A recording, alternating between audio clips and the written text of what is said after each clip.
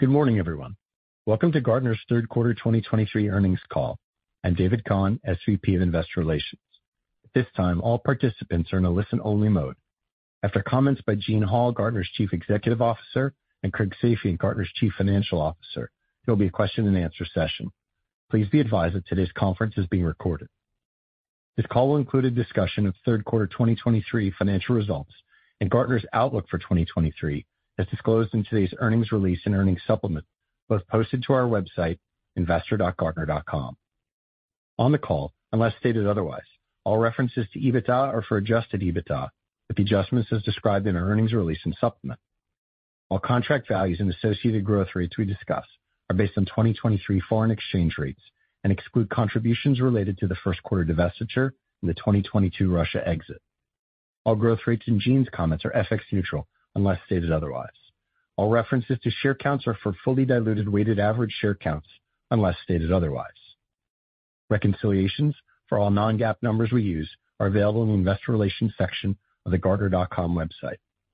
As set forth in more detail in today's earnings release, certain statements made on this call may constitute forward-looking statements.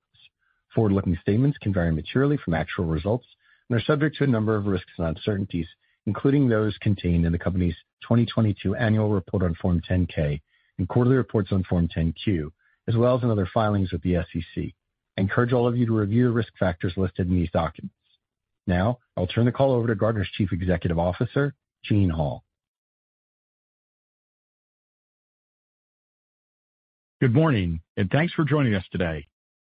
Gartner drove another strong performance in Q3. We delivered high single-digit growth in contract value. Revenue, EBITDA, and adjusted EPS came in above expectations. Free cash flow in the quarter was excellent. The external environment remains volatile and uncertain. The tech sector is still adjusting to post-pandemic demand. The banking industry continues to grapple with rising interest rates. Supply chain challenges are still impacting many industries.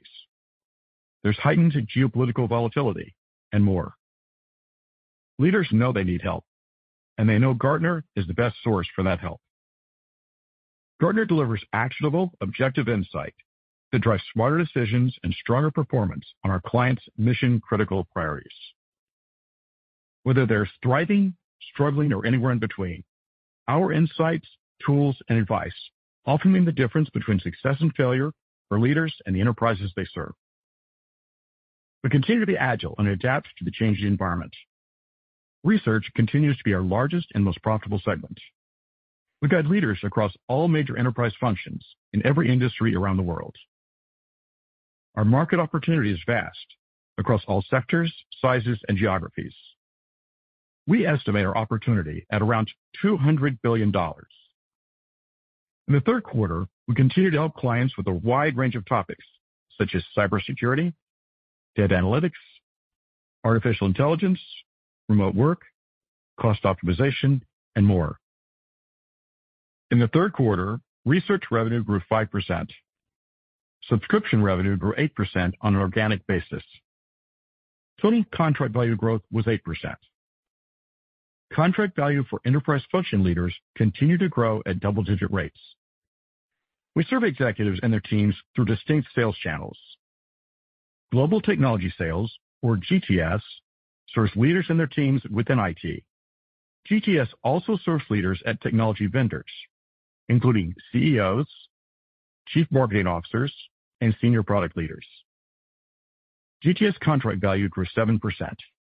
GTS sales to enterprise function leaders performed well in the quarter. GTS sales to leaders at technology vendors were affected by technology sector dynamics and tough year-over-year comparisons. We expect sales to technology vendors will return to normal growth rates over the next 12 to 18 months.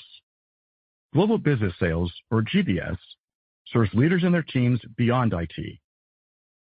This includes HR, supply chain, finance, marketing, sales, legal, and more.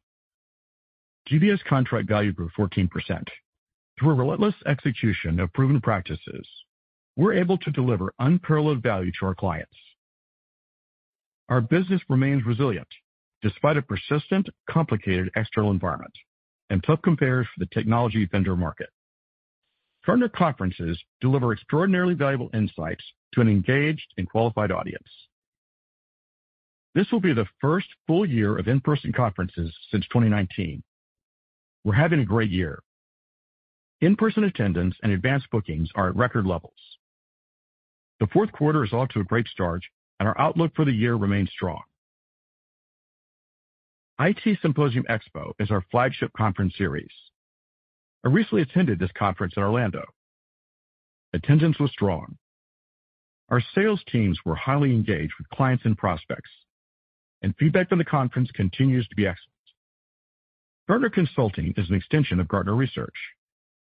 Consulting helps clients execute their most strategic initiatives through deeper, extended project-based work. Consulting is an important complement to our IT research business.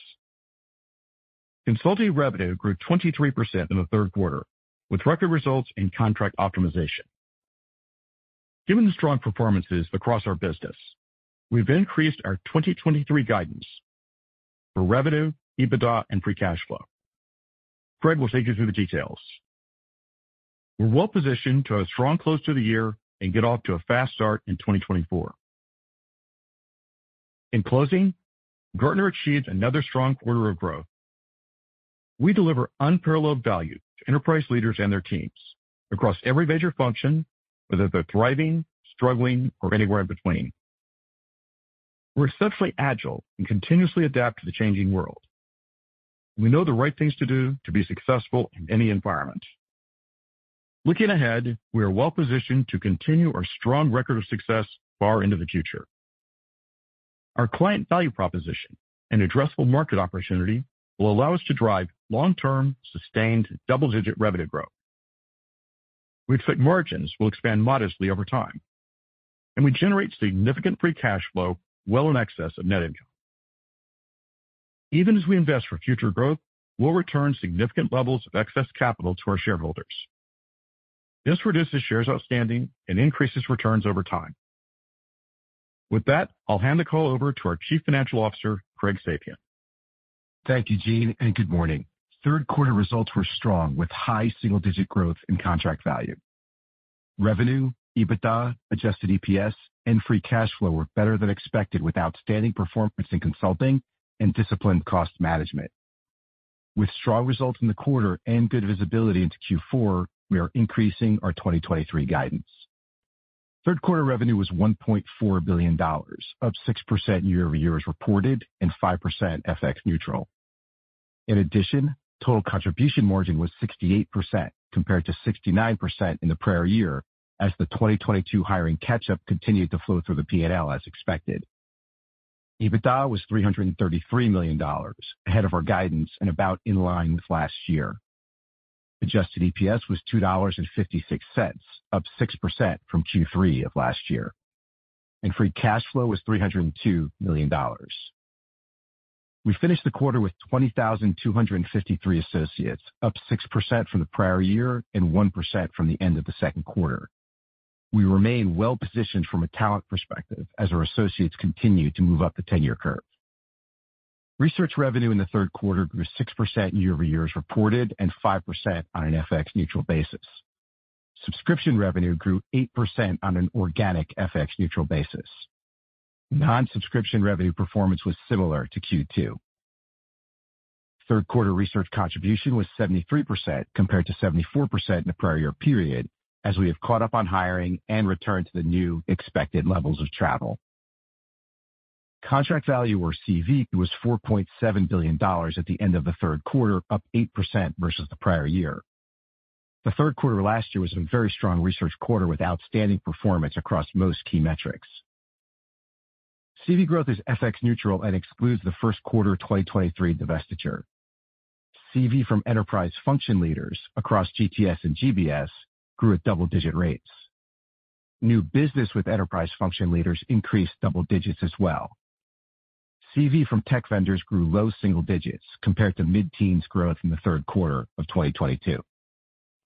Quarterly net contract value increase, or NCVI, was $101 million. As we've discussed in the past, there is notable seasonality in this metric.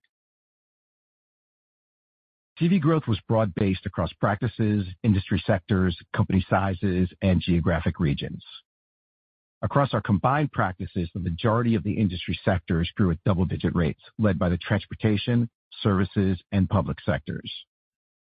We had high single-digit growth across all of our enterprise size categories other than the small category, which has the largest tech vendor mix and grew low single digits. We also drove double-digit or high single-digit growth in the majority of our top 10 countries. Global technology sales contract value was $3.6 billion at the end of the third quarter, up 7% versus the prior year. GTS CV increased $65 million from the second quarter. Wallet retention for GTS was 102% for the quarter, which compares to 107% in the prior year when we saw a near record high for this metric. IT and enterprise function leaders' wallet retention remained above historical GTS levels during the third quarter. GTS new business was up 7% versus last year. New business with IT enterprise function leaders increased mid-teens compared to the prior year.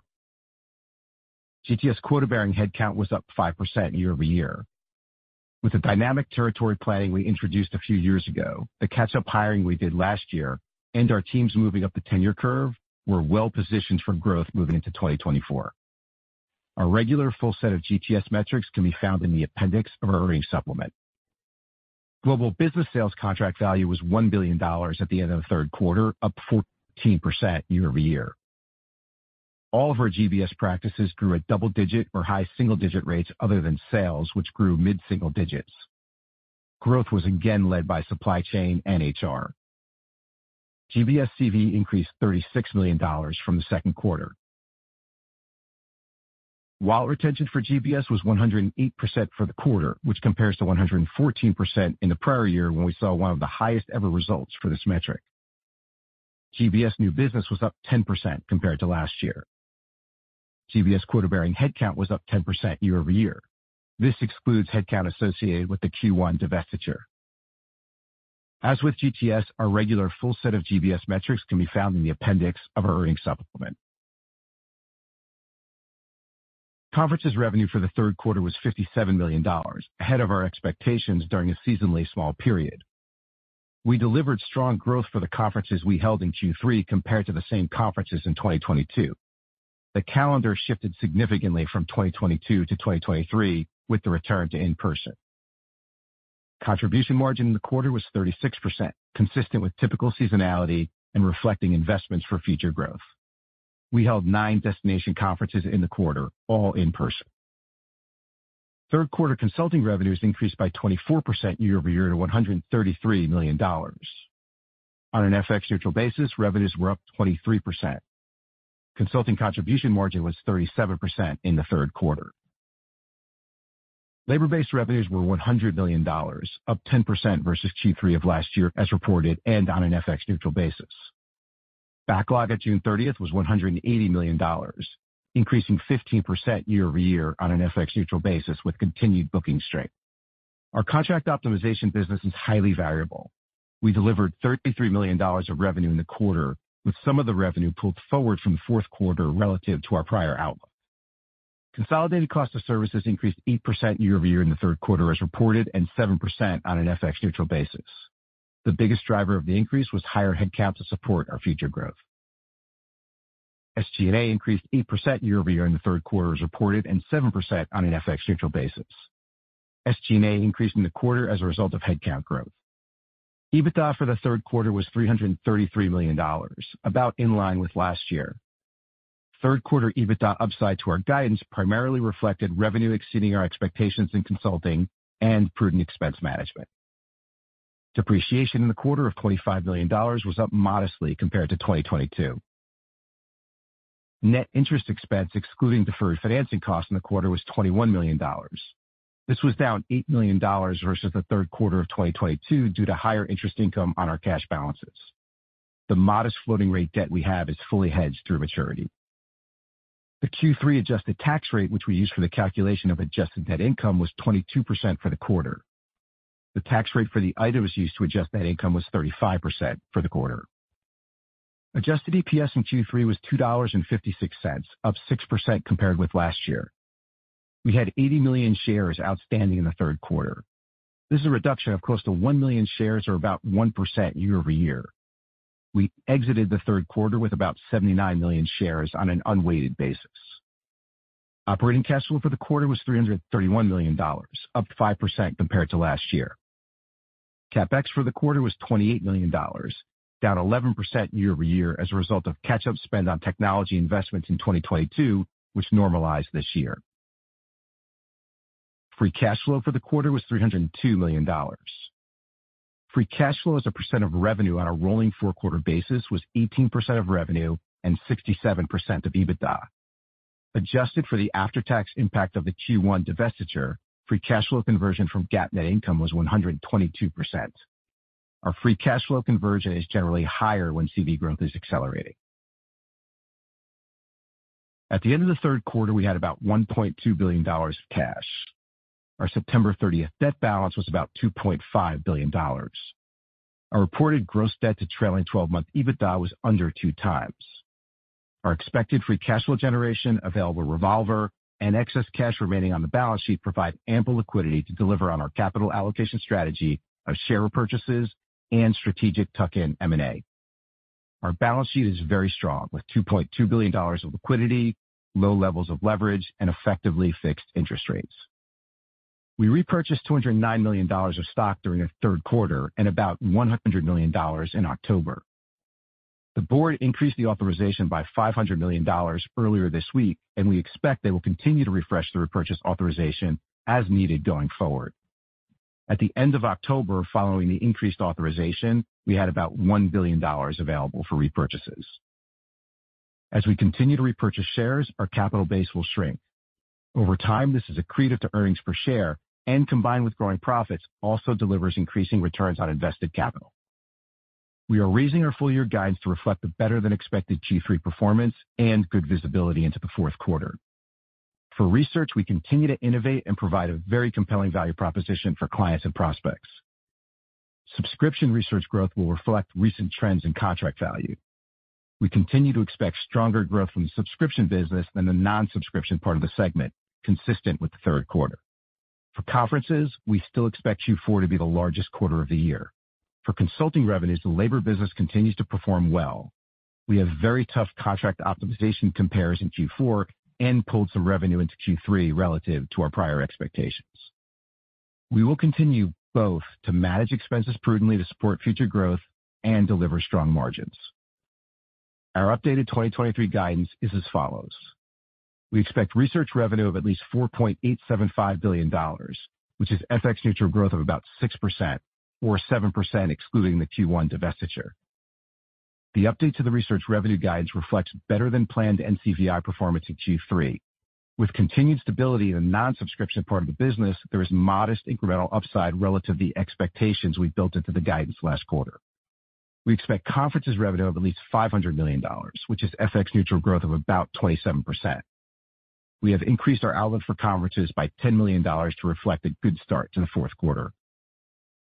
We expect consulting revenue of at least $515 million, which is growth of about 8% FX neutral, reflecting the very strong performance in Q3 and timing in the contract optimization business. The result is an outlook for consolidated revenue of at least $5.89 billion, which is FX neutral growth of 8%. We now expect full-year EBITDA of at least $1.44 billion, up $80 million from our prior guidance. With the strong performance in Q3, we have increased confidence in the margin forecast for the fourth quarter. We expect typical operating expense seasonality from Q3 to Q4. We now expect 2023 adjusted EPS of at least $10.90 per share. For 2023, we now expect free cash flow of at least $1.025 billion, up $50 million from our prior guidance. The higher free cash flow reflects a conversion from GAAP net income of 136%, excluding the after-tax divestiture proceeds. Our guidance is based on 80 million fully diluted weighted average shares outstanding, which reflects the repurchases made through the end of October. We are performing well this year despite continuing global macro uncertainty and a dynamic tech vendor market. CV grew high single digits in the quarter. Revenue and EBITDA performance exceeded our expectations, and we increased our guidance. Free cash flow was strong in the quarter, and we increased the guidance for the full year. We repurchased about $550 million in stock year to date through October and remain eager to return excess capital to our shareholders. We will continue to be disciplined, opportunistic, and price sensitive. Looking out over the medium term, our financial model and expectations are unchanged. With 12 to 16% research CV growth, we will deliver double-digit revenue growth. With gross margin expansion, sales costs growing about in line with CV growth, and G&A leverage, we will expand EBITDA margins modestly over time. We can grow free cash flow at least as fast as EBITDA because of our modest CapEx needs and the benefits of our clients paying us up front. And we'll continue to deploy our capital on share repurchases, which will lower the share count over time, and on strategic, value-enhancing tuck-in M&A. With that, I'll turn the call back over to the operator, and we'll be happy to take your questions. Operator? Thank you. And as a reminder, to ask a question, simply press star 11 and wait for your name to be announced. Please stand by. Our first question is from Jeff Mueller with Baird. Please proceed.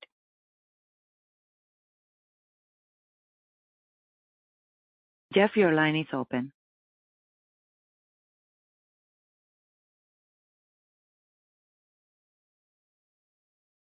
All right, sir. Can we continue with the next question?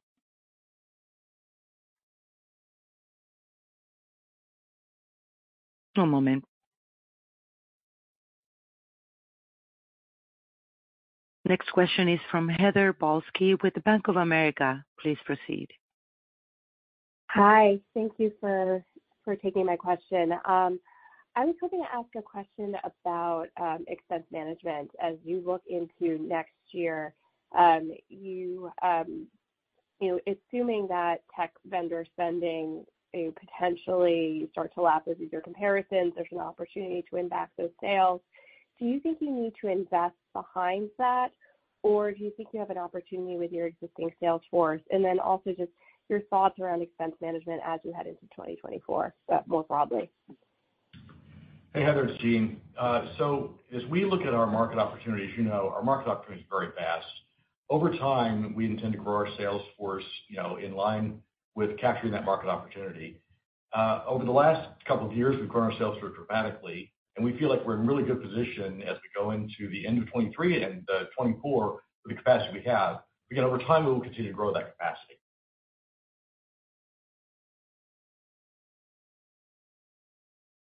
And so just to clarify then, when you think about the tech vendor opportunity, do you think you can win back those sales with the sales force you have then? That's the fair assumption.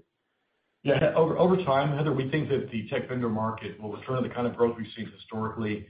Again, our perspective on it is a lot of the business they had was pulled forward, their own sales. As a result, they kind of overhired and have been having some retrenchment, which has impacted our business. We think, again, that the tech business is going to grow over time. Their revenues will grow, and our business will get back to normal growth over time as well. And Heather, it's Greg. The other thing I would add is, as our tech business, as the contract value growth accelerated, over the last 2 years, we also increased the number of territories we have serving that market. And so we did a lot of hiring across all of both GTS and GBS, as Gene mentioned, over the last couple of years, tech vendor market included. And so a lot of new people joined the company in 2022 in selling positions, and they are coming up the tenure curve. And so as we think about our territory coverage, if you will, heading into 2024 and beyond, as well as the maturation of our sales force heading into 2024, we feel like we're in a really good position to return to the kind of target growth that we want to over the medium term. Great. Thank you. Thank you. One moment, please, for our next question.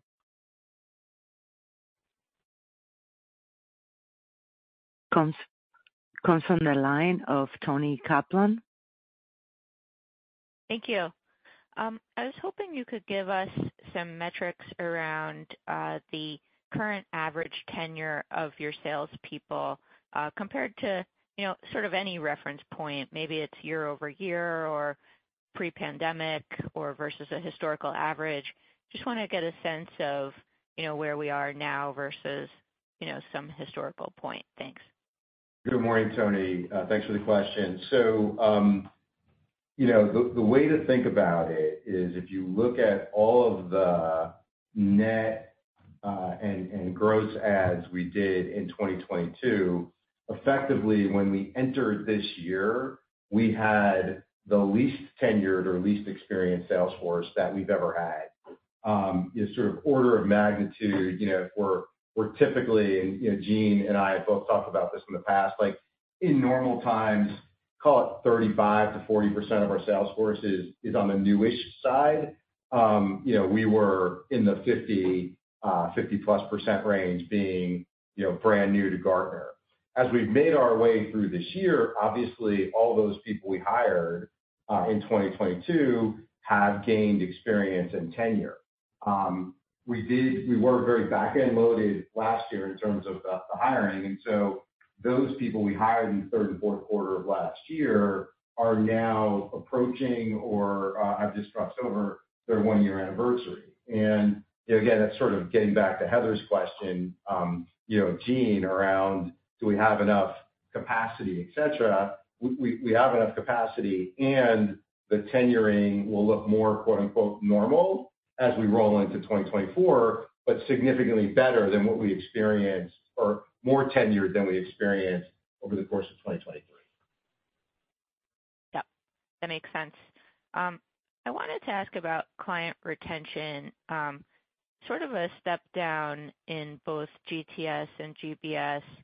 The levels I think are still pretty within historical range, but I guess, is there anything you're doing to put in place initiatives to address retention, or do you feel like you're at sort of more normal levels? And, I guess what's driving that, and any concern to call out?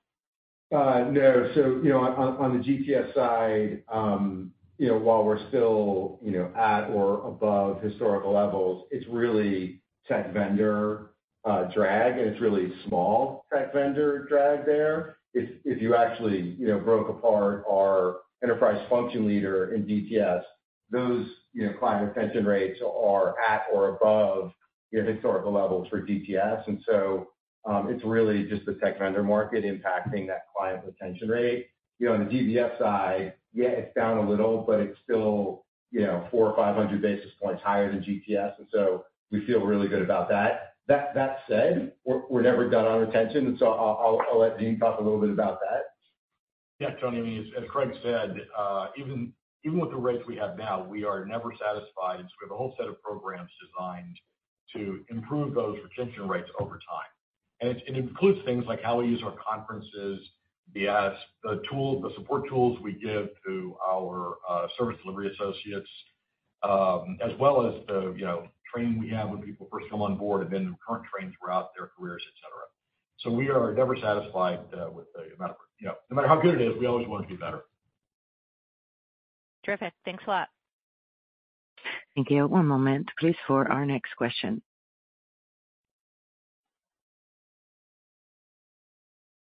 Comes from the line of Seth Weber with Wells Fargo. Please proceed. Hey, guys. Good morning. I wanted to go back to the expense question just for a second. I mean, your margin guidance for this year is, pretty well ahead of the initial framework that you guys were talking about, earlier in the year or last year. And I'm just trying to think through, are there any, big cost buckets that could come back next year? I think, Craig, you mentioned travel is kind of back, T&E. So I'm just trying to think through, the margin leverage going forward, in a higher revenue, in a revenue growth rate environment. If there's anything we should be considering, Yep. Yeah. Good morning, Seth. Great question. So, I think there's a couple things, going on within your question. So, from an operating expense perspective, we are, I guess, relatively back to sort of normalized level of expenses. There are obviously, always going to be puts and takes, but a relatively normalized level of expenses. I would note, and this is obviously embedded in the guidance, that there's a pretty significant step up in OpEx sequentially from Q3 to Q4. just given our conference schedule, our travel related to conferences in the fourth quarter and other client activity, marketing related to conferences and Q4 activity, et cetera. So it reflects sort of normal Q3 to Q4 step up, but just make sure you kind of bake that into the OpEx. I think the only thing just to keep in mind is that obviously our largest revenue line is our research, and there is a lag between when contract value does start accelerating and then the revenue flows through. And so we're just very mindful of watching that, and that can have a pretty significant impact on margins on both a sequential and year-over-year basis. Okay, that's helpful. Thanks. And then just following on that, is there any reason to think that pricing would be softer next year than it was in 2023? Hey, Seth, it's Gene. What I'd say is what we're seeing in the marketplace is clients value our products greatly, and we expect the pricing environment will be the same next year as it is this year. Perfect. Okay. Thank you, guys. Thank you. One moment for our next question, please. Comes from the line of Jeff Meuler with Wells Fargo. Please proceed.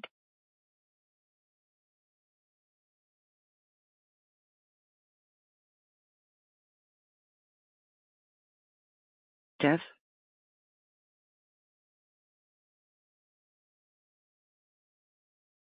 One moment, please. Hello? Jeff, your line is open. Please proceed. Can you hear me now? Yes. Okay. Thank you. Sorry to drag you back to it. I know you said you have sufficient sales capacity. I just want to make sure I'm understanding the management of sales headcount appropriately. So is this that you've already seen a slowing environment and you've already rebuilt your sales capacity, so with those dynamics, you're well calibrated, or should we be reading into it that there's any sort of like incremental weakening you're seeing, because we're not seeing that in any of your externally reported metrics? Yeah, Jeff. So you should not read into it in any way that we're seeing any kind of weakening. It's what we talked about earlier, which is that we expanded our sales force a lot over the last 2 years. For example, GTS, it's up about 18% since the end of 2021. That's a lot of capacity.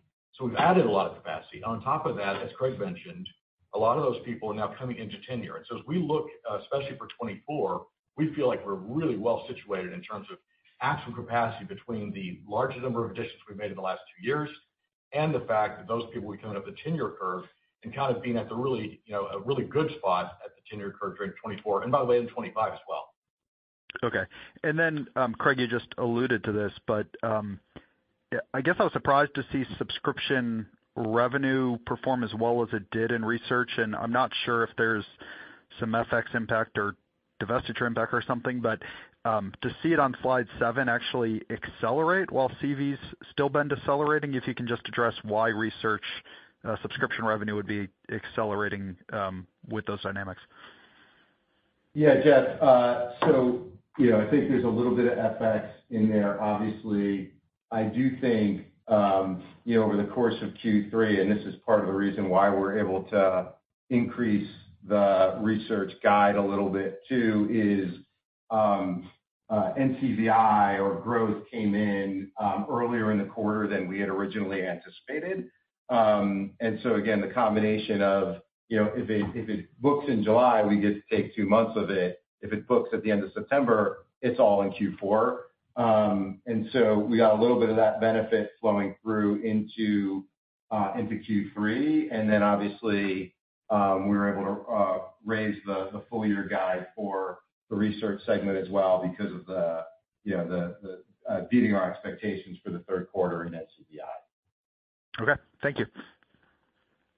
Thank you. One moment for our next question, please.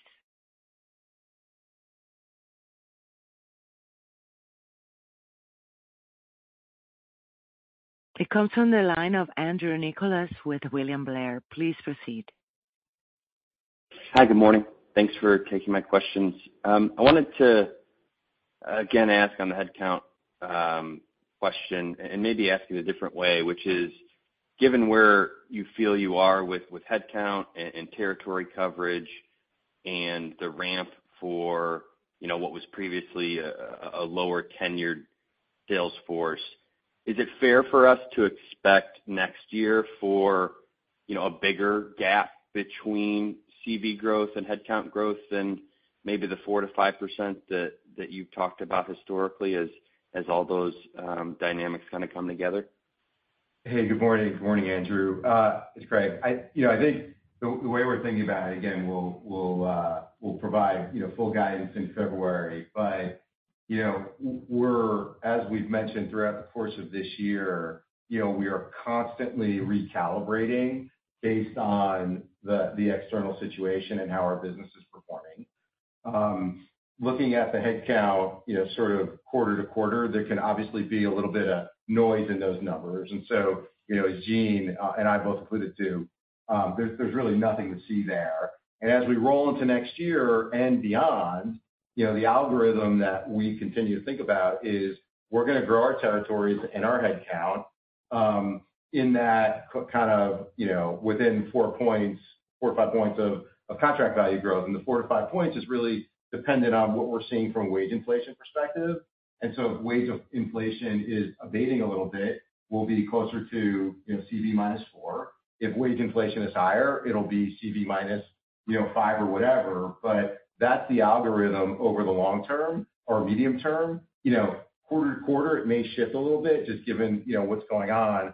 But over the long term, given the, huge addressable market opportunity, that's the algorithm we're going to go after. Makes sense. Thank you. And then for my follow-up, I just wanted to ask,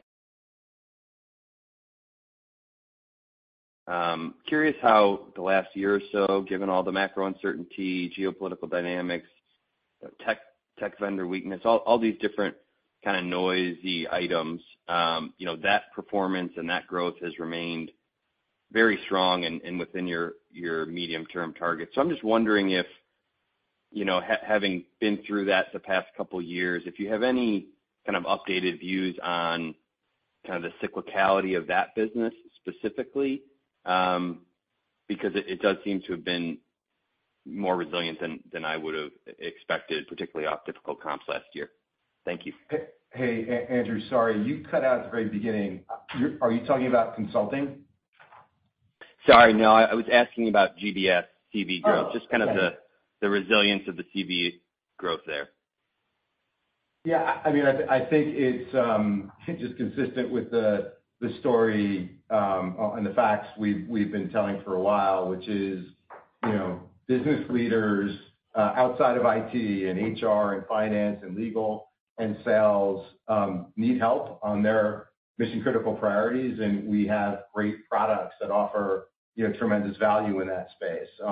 That's really the headline there. We've gotten better at the insights we create. We've gotten better, with our selling motions. We've gotten better, in everything we do. But the net of it is that business leaders have problems, and we have great products to help them solve those problems. And again, we believe that won't change moving forward.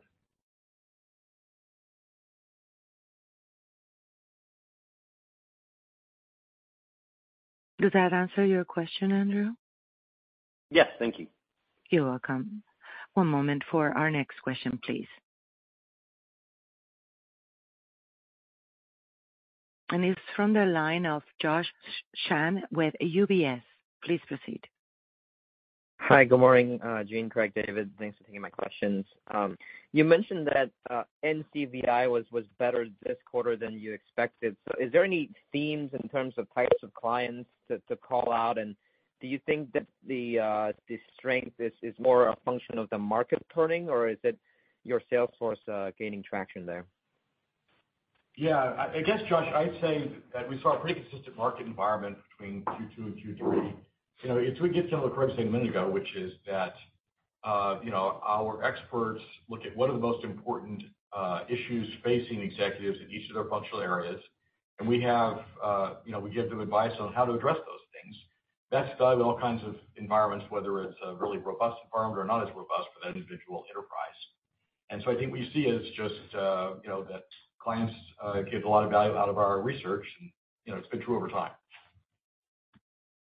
Right. Okay. Thank you for that, Gene. And I guess on the consulting side, I appreciate that you mentioned there was some timing pull forward there. But do you think the contract optimization strength is more a function of where we are in the cycle and clients looking to, I guess, optimize their spend, or is that more of a kind of a one-time type of event for you? Do you expect kind of sustained strength in the contract optimization business for the next couple of quarters, I guess? Yeah, the contract optimization business we've talked about in the past is a very lumpy business, and so you can't really take one quarter and sort of say and extrapolate as something different in the market, whatever. It's really just a matter of when deals happen to come in and what clients have to be looking for that point in time. And so the other way you really look at that business is kind of like over a year-long period or something. From quarter to quarter, you can't really draw many conclusions.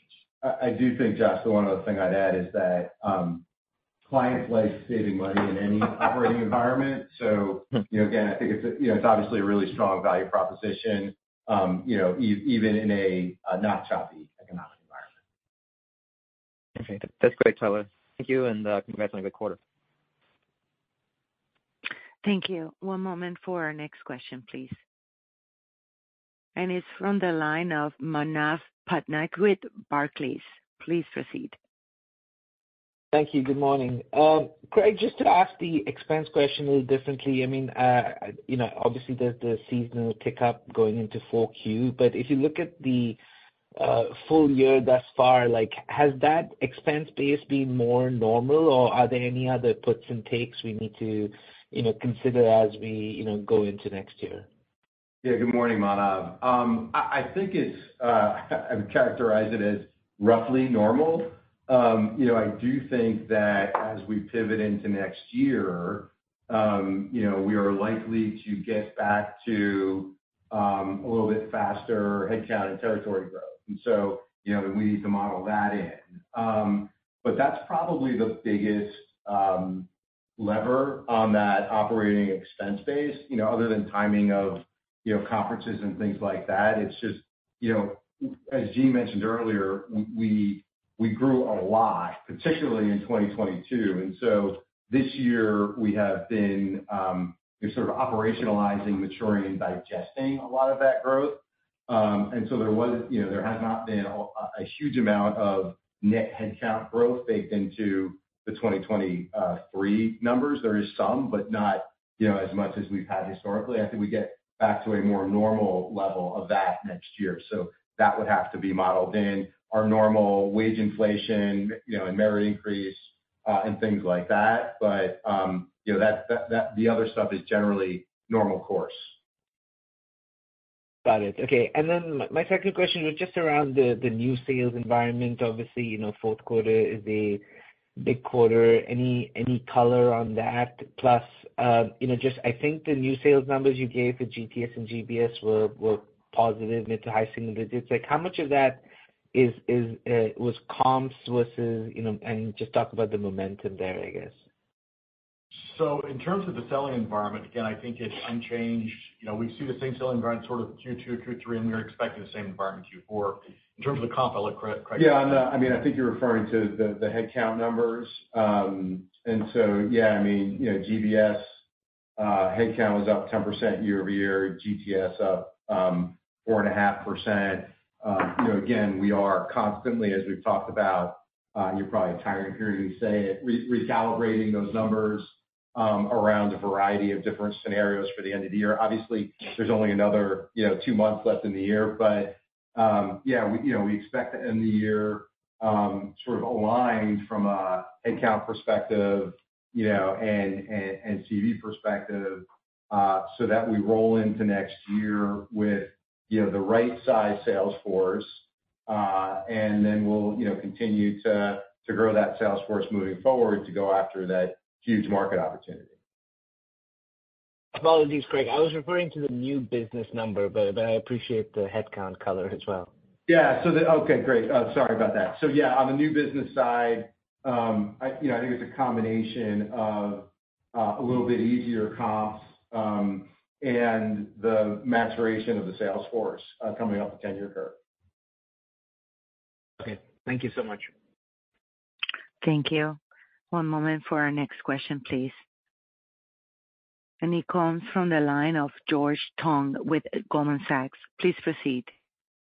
Hi, thanks. Good morning. Going back to tech vendor trends, you mentioned that research non-subscription revenues were similar in terms of performance to 2Q, and tech vendor CV growth was in the low single digits. Can you elaborate a little bit more on what you're seeing with tech vendors, and if your updated 2023 guide assumes stabilization or improvement in performance? So I'd say for Q3, we didn't see any change in the tech vendor environment, just the same as we've seen in Q2.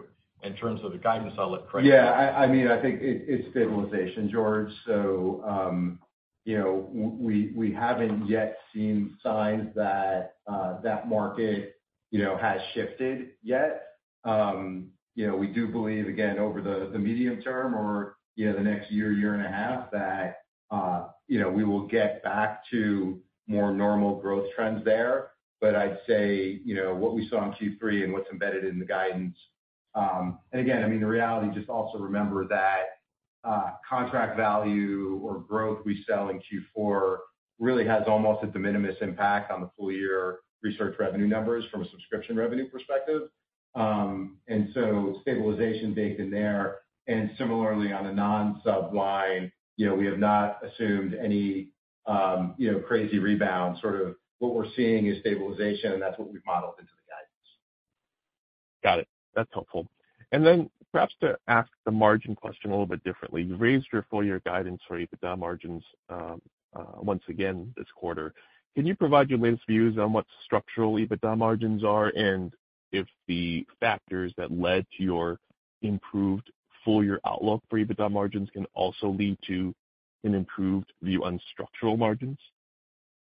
Sure, happy to. So, I think the view is really not changed, from prior quarters and prior discussions. So what I'd say is, our view on our margin profile today is that, the base or foundational margins are in the low 20s. Obviously, that is significantly higher than they were before the pandemic and before the CEB acquisition. In addition to that, as always, we believe there is operating leverage in the business and that our margins will go higher over time. We'll give guidance in February, as we always do.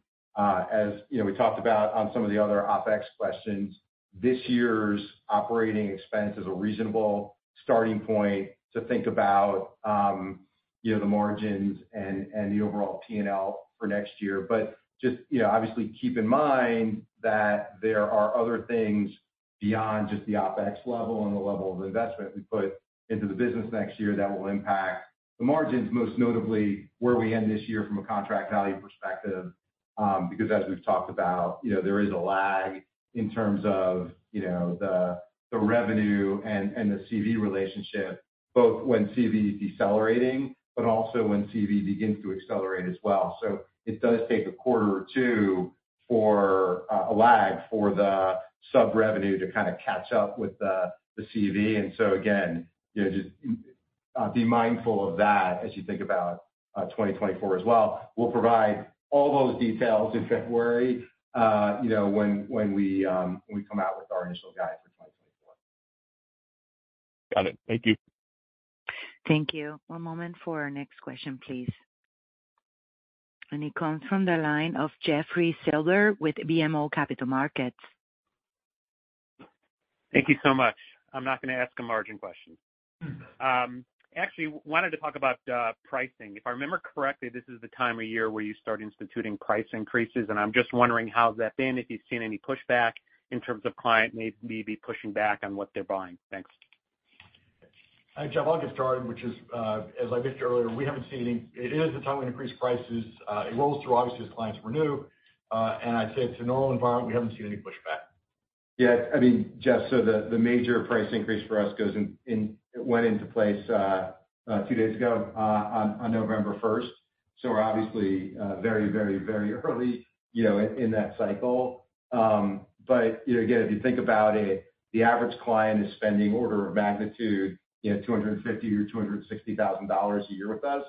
So the difference between, 4 and 5%, is not a lot of money in the grand scheme of things. And again, we're very focused on making sure that we're delivering, value well in excess of that $250,000 or $260,000. So, we're generally able to, sell the price increase, again, sort of as normal course of business for us. Okay, that's helpful. I appreciate it. Let me shift over to conferences. I know the numbers have been strong, but typically when we're in an environment of economic uncertainty, that area of the business might tend to be a little bit weaker.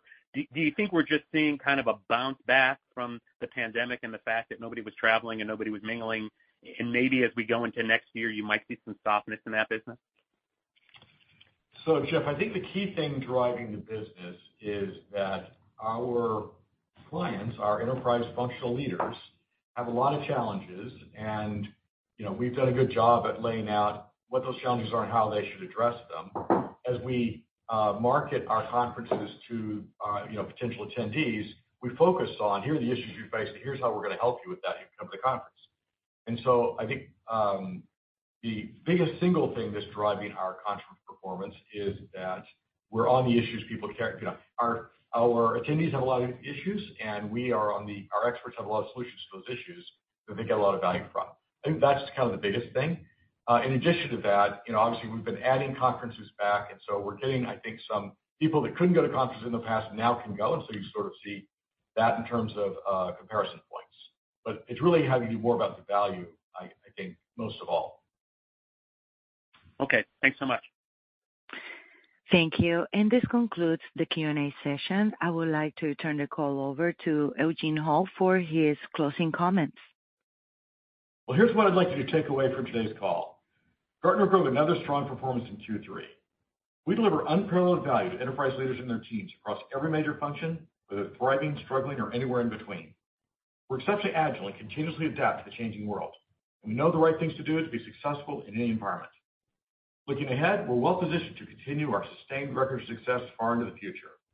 Our client value proposition and addressable market opportunity will allow us to drive long-term, sustained double-digit growth. We expect margins will expand modestly over time. We generate significant free cash flow well in excess of net income.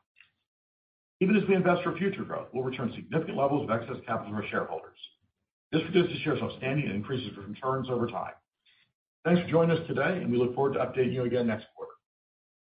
And thank you all for participating, and you may now disconnect.